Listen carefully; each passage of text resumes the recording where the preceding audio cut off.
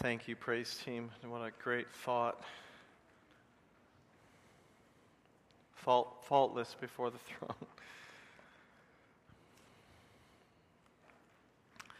If you have a Bible this morning, I would like to invite you to turn to the New Testament book of James, which is where we began last week together. It's a bit into the New Testament, almost towards the end of the Scriptures. James chapter 1.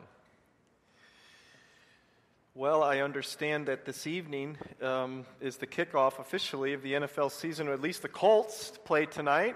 So we should have you done in time for the pregame program, about 8 o'clock. Is that okay with you all?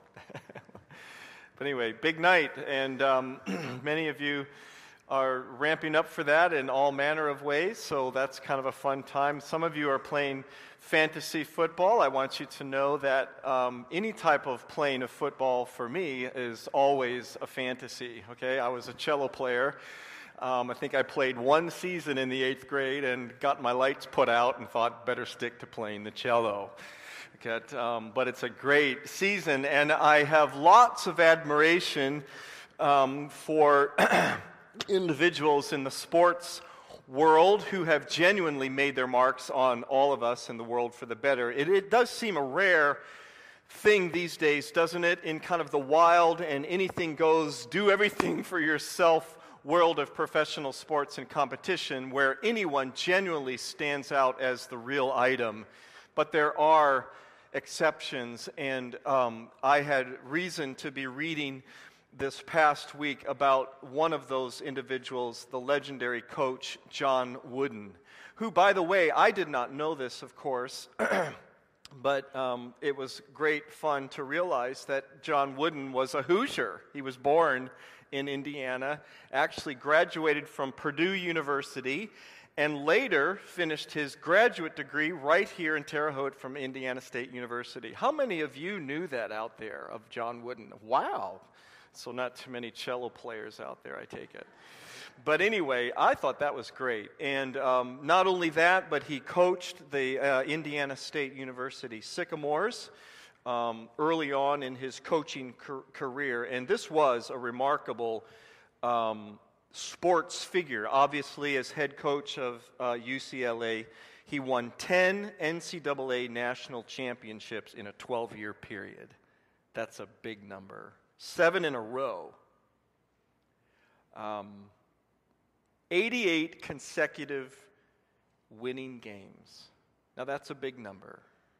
88. And he was named National Coach of the Year 6 times. In this particular interview that I was reading of him, he was asked what is the most important thing, or what was the most important thing for him as such a winning and internationally known basketball coach. You would be surprised, perhaps, to know that it was not the record, although it was important.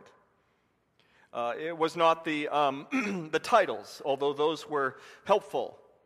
To John Wooden, in his own words, he said the most important thing about what he did as a coach was building character in his players. That's what made all the difference in the world for this legendary man. And then he was quoted as saying, and this is the quote that was so striking to me, competition doesn't form character, it reveals it. I like that. James, in his letter to you and to me, to the church around the world, would say, trials don't create faith, they reveal it. One of the first issues that James hits head on and presents to these believers in this powerful and penetrating letter, as we saw next time, is their attitude and their mindset in regard to their trials. Now, I want to say at the very beginning of our time together this morning that I tread on very sacred ground here for a couple of reasons. First,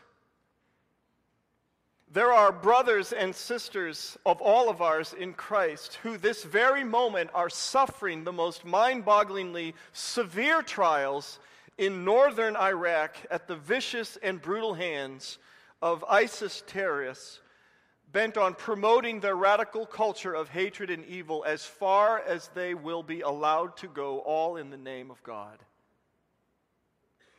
This very moment. And I must say, before we talk about enduring trials, that I have never known such fearful circumstances or perilous plights as these brothers and sisters in Christ today face in Iraq and in other places around the world.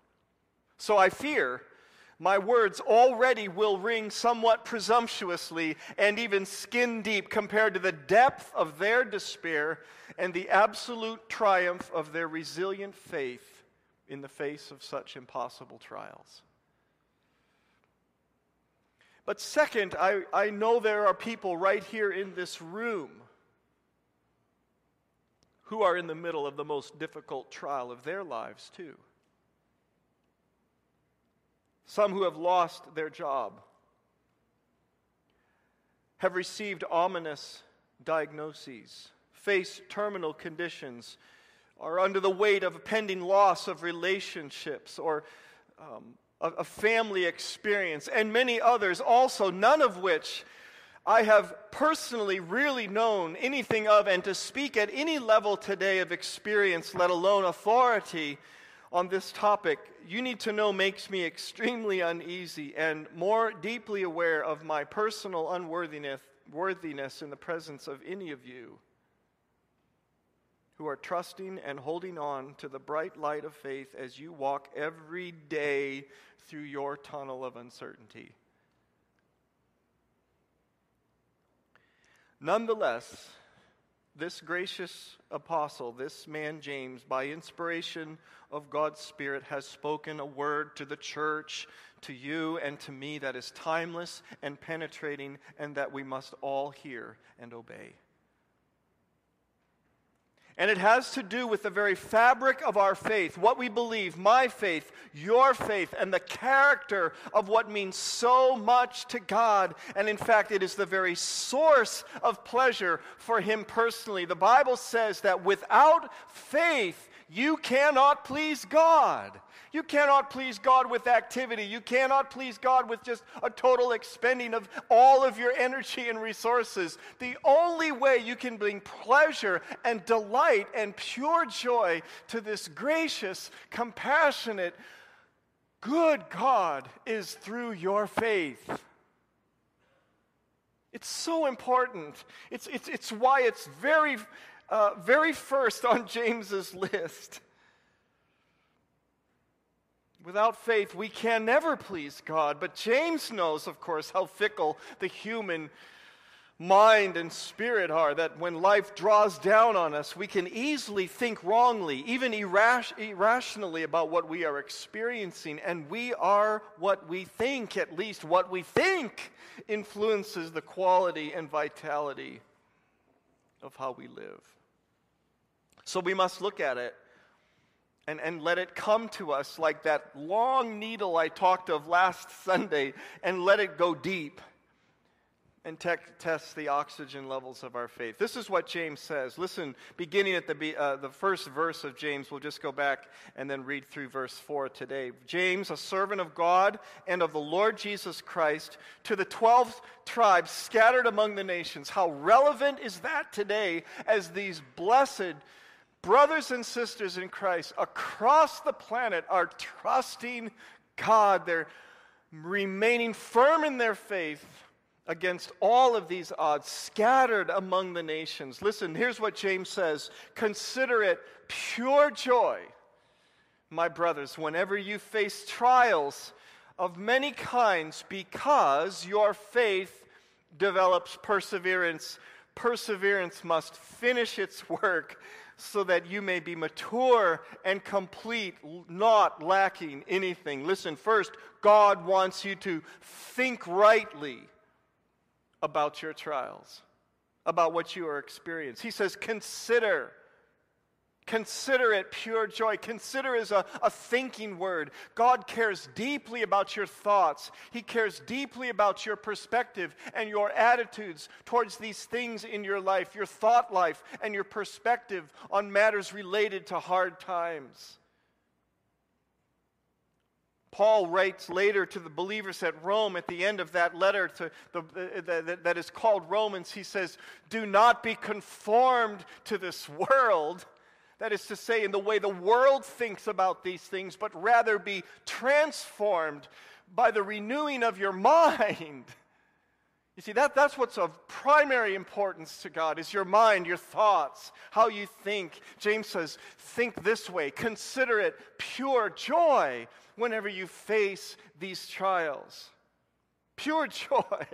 Now, this idea of pure joy, it has to do with the genuine item, what is real, what has stood the test of time and of the press. There is no dross. It's a word that is used of the quality of a precious metal like gold. It is pure. It is the real item. Now, we've got this little debate going on in our family on Saturday mornings about the virtues of syrup versus pure maple syrup.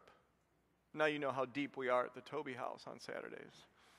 You see, you've got this syrup that is usually in a large container. It's pretty inexpensive. You can get it just about any grocery outlet out there on the planet, and it goes a long way. And it's sweetened, and it's thick, and it tastes pretty good. But then on the other side, you see, you've got pure maple syrup.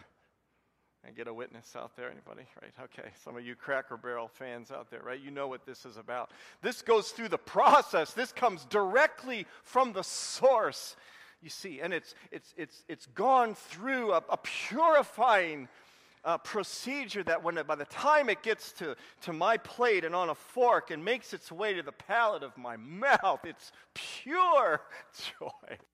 Working this a bit, I know, but listen, that's how God sees your faith.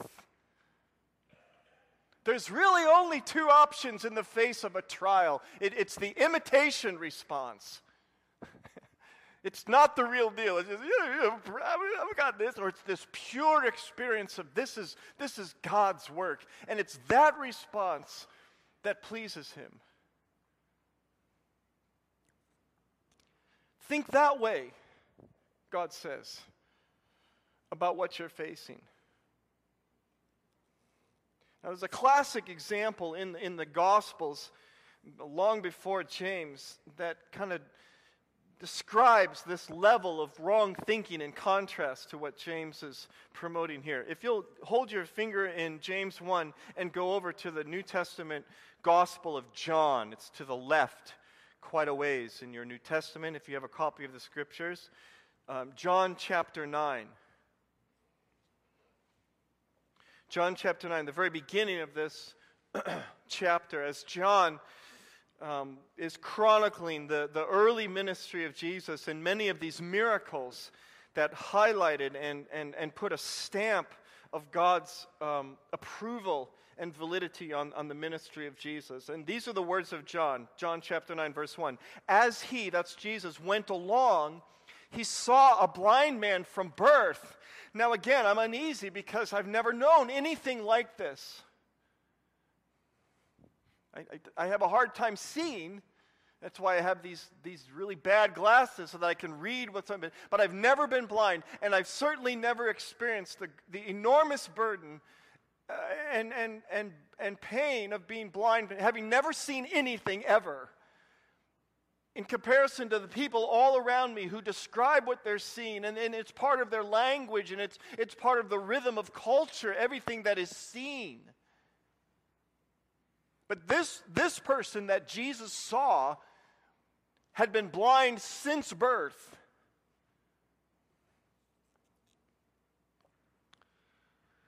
And his disciples, verse 2, asked Jesus, Rabbi, who sinned, this man or his parents, that he was born blind?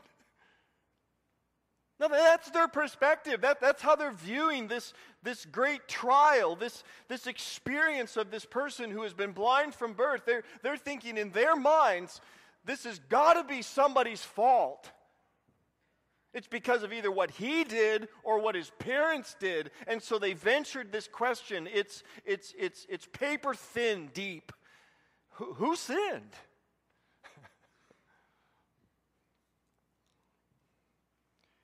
Jesus' response is in sharp contrast to that way of thinking, and it connects with what James is saying. Jesus says, neither. It wasn't this man nor his parents, said Jesus, but this happened so that the work of God might be displayed in his life. There it is. That's the perspective. That's considering, thinking rightly about what you're experiencing in this trial. It has little to do with anything you've done or someone else has done, but it has everything to do with the work of God in your life. What a contrasting perspective. This is God's work. He wants to put himself on display through your life, and he wants to do it by strengthening and developing your faith in the face of this trial. It's God at work. What a completely opposite but marvelous perspective. Now, there's another story that has to do with a fundamental misunderstanding of just the nature of suffering, that somehow it's always the wrong and undesirable path for any of us to take. So keeping, again, your finger in James, let's move over to Matthew chapter 16. Again, a little further to the left, Matthew chapter 16. I hope you're making your way in the Bible this morning. I appreciate hearing the pages turn and flip out there. That's wonderful. Matthew chapter 16.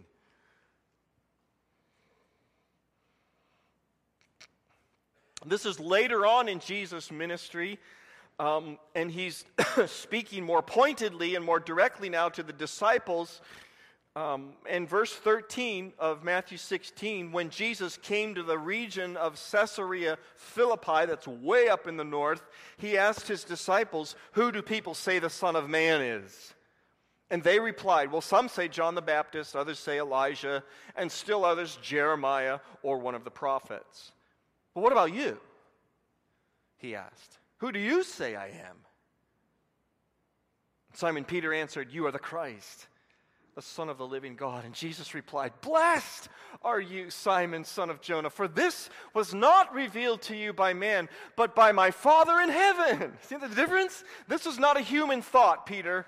This did not originate with you. This was a supernatural thought that came into your mind because God put it there. This came from the Lord. That's the right way to think about these experiences and these questions that are ventured our ways about, why is there evil in the world and how could a loving God allow such things? Well, listen, we don't want to rely on our own understanding here, but rather that we think rightly.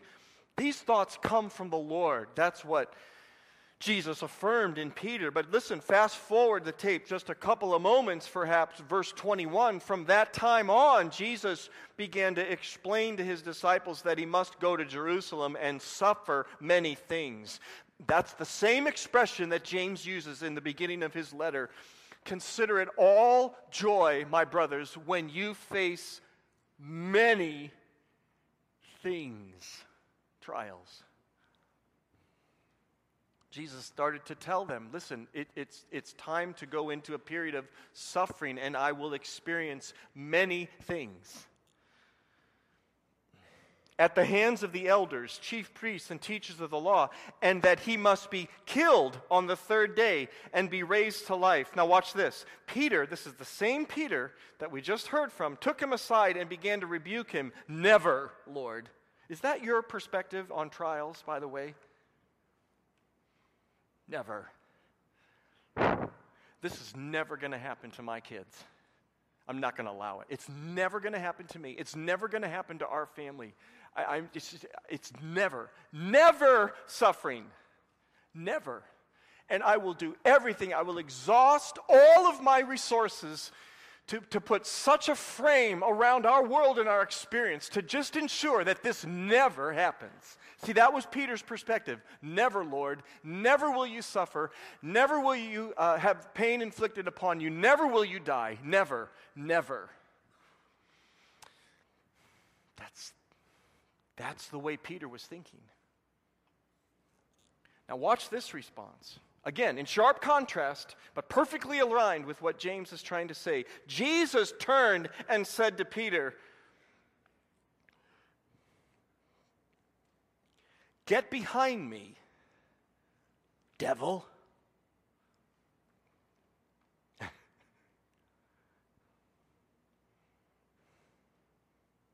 You are a stumbling block to me with that kind of thinking. You do not have in what? Mind the things of God, but rather the things of men.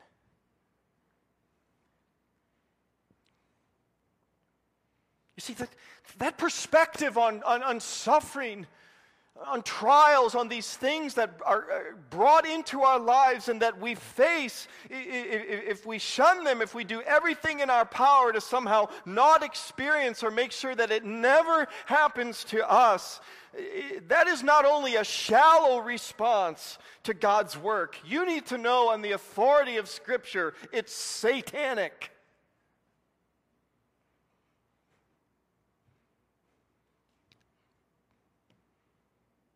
It's not of God. He wants you to think rightly about what you're experiencing, and it's a work. It's His work. This is God revealing Himself to you and considering you worthy in order that His glory, His name might be made known through your life, through your faith, bringing about His gracious will in your lives, in the lives of your family. Consider it pure joy, the real deal when you face trials, because it's of God. And there is a genuineness of joy that not only wells up in me, but also comes to the heart of God, knowing He would consider us worthy of a deeper faith, worthy of such testing. Now there's a second thing that James tells us, back to James chapter 1, if you want to turn back there, and that is that God desires for us to mature completely. Not just think rightly, but mature completely in our experience of faith. Look what he says. He says in verse 3, you know this. You know that the testing of your faith develops, puts on display, John Wooden would say, reveals character.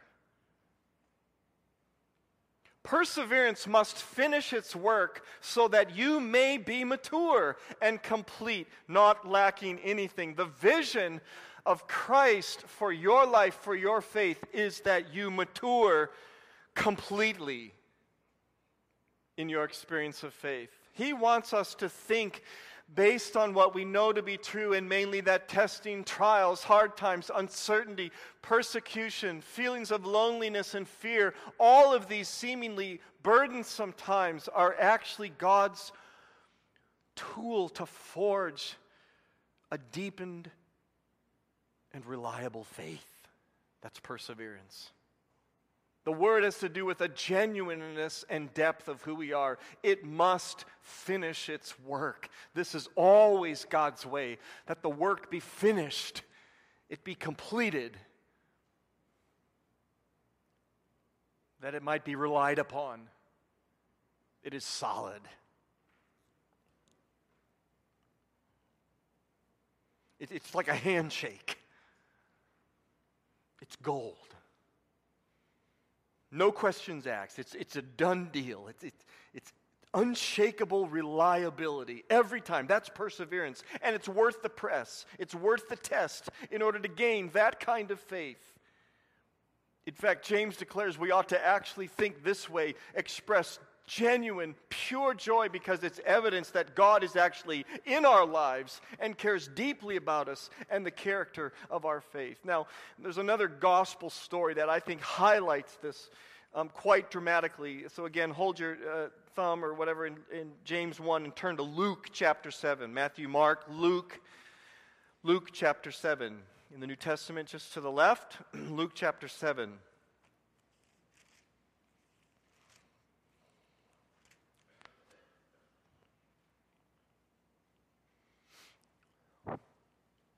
This is Luke now kind of chronicling similar highlights of Jesus' early ministry.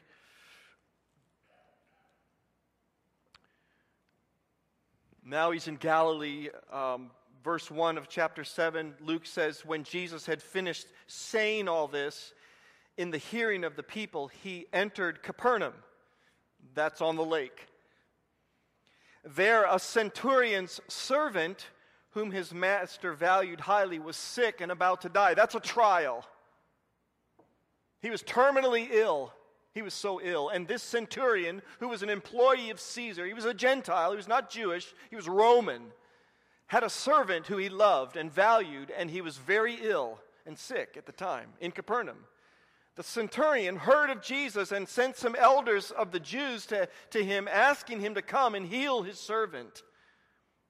When they came to Jesus, they pleaded, the Jews, earnestly with him, this man, talking about the centurion, deserves to have you do this because he loves our nation. So they pulled out the politics card. You need to do this for him because he loves Israel. A lot of that going on over there right now, by the way. They pulled the politics card. And then they said, not only does he love our nation, but he has built our synagogue. So now they played the benefactor card. He's got deep pockets.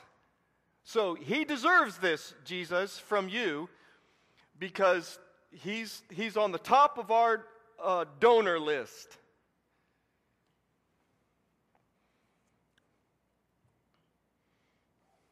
So Jesus went with them. He was not far from the house when the centurion, that's the Roman, the Gentile, sent friends to say to him, now listen, Lord, don't trouble yourself. Look how different this message is from what the Jews brought to Jesus. I do not deserve to have you come to my house. Come under my roof.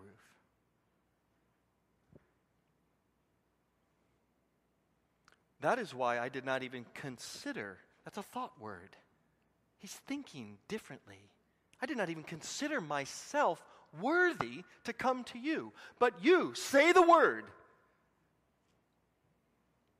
and my servant will be healed. For I myself am a man under authority with soldiers under me. I tell this one, go, and he goes. I tell that one, come, and he comes. I say to my servant, do this, and he does it. Isn't that remarkable?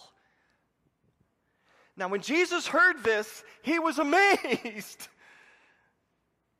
And turning to the crowd following him, he said, I tell you, I have not found such great faith in all of Israel.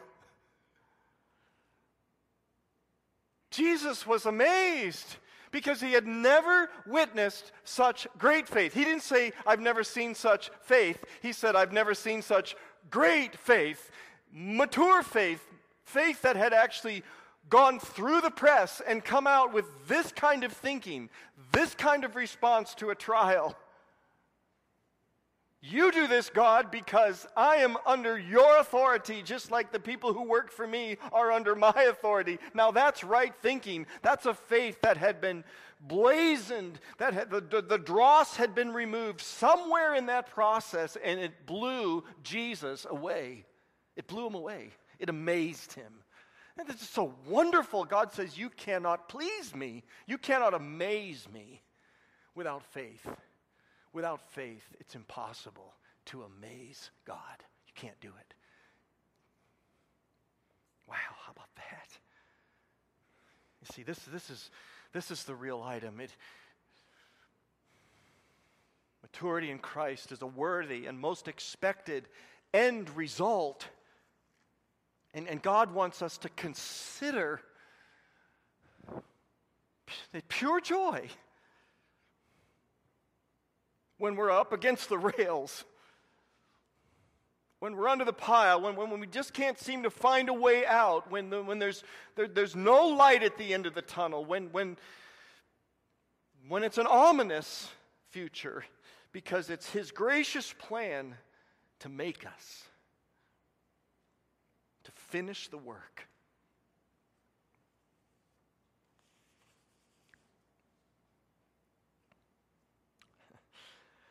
About this time last year, my cell phone rang, and it was a friend of mine from Texas. He's kind of a busy guy in a author. He said, "Hey, Mark, what are you doing for the holidays? Like between now and the end of Christmas." This was about the 1st of November. And I'm like, "Well, I don't know. Working, living, holidays." He said, "Well, I'm up against the wall. I got a book deadline, and I'm not even close. Can you help me? We got to pull this thing out of the fire." Okay, let's do it. Kind of rolled up our sleeves, came up with a little plan, and off we went to work. And he'd been working his way, teaching through the book of Exodus. And this message the Lord just gave him about manna, God's provision in times of suffering. So we're just back and forth, day and night, and working through this thing, trying to get this thing, and working through the manuscript and looking at the scriptures and the illustrations and trying to get it right, back and forth, and trying to hit this deadline of January 1, right straight through the holidays, and right smack in the middle of this time together.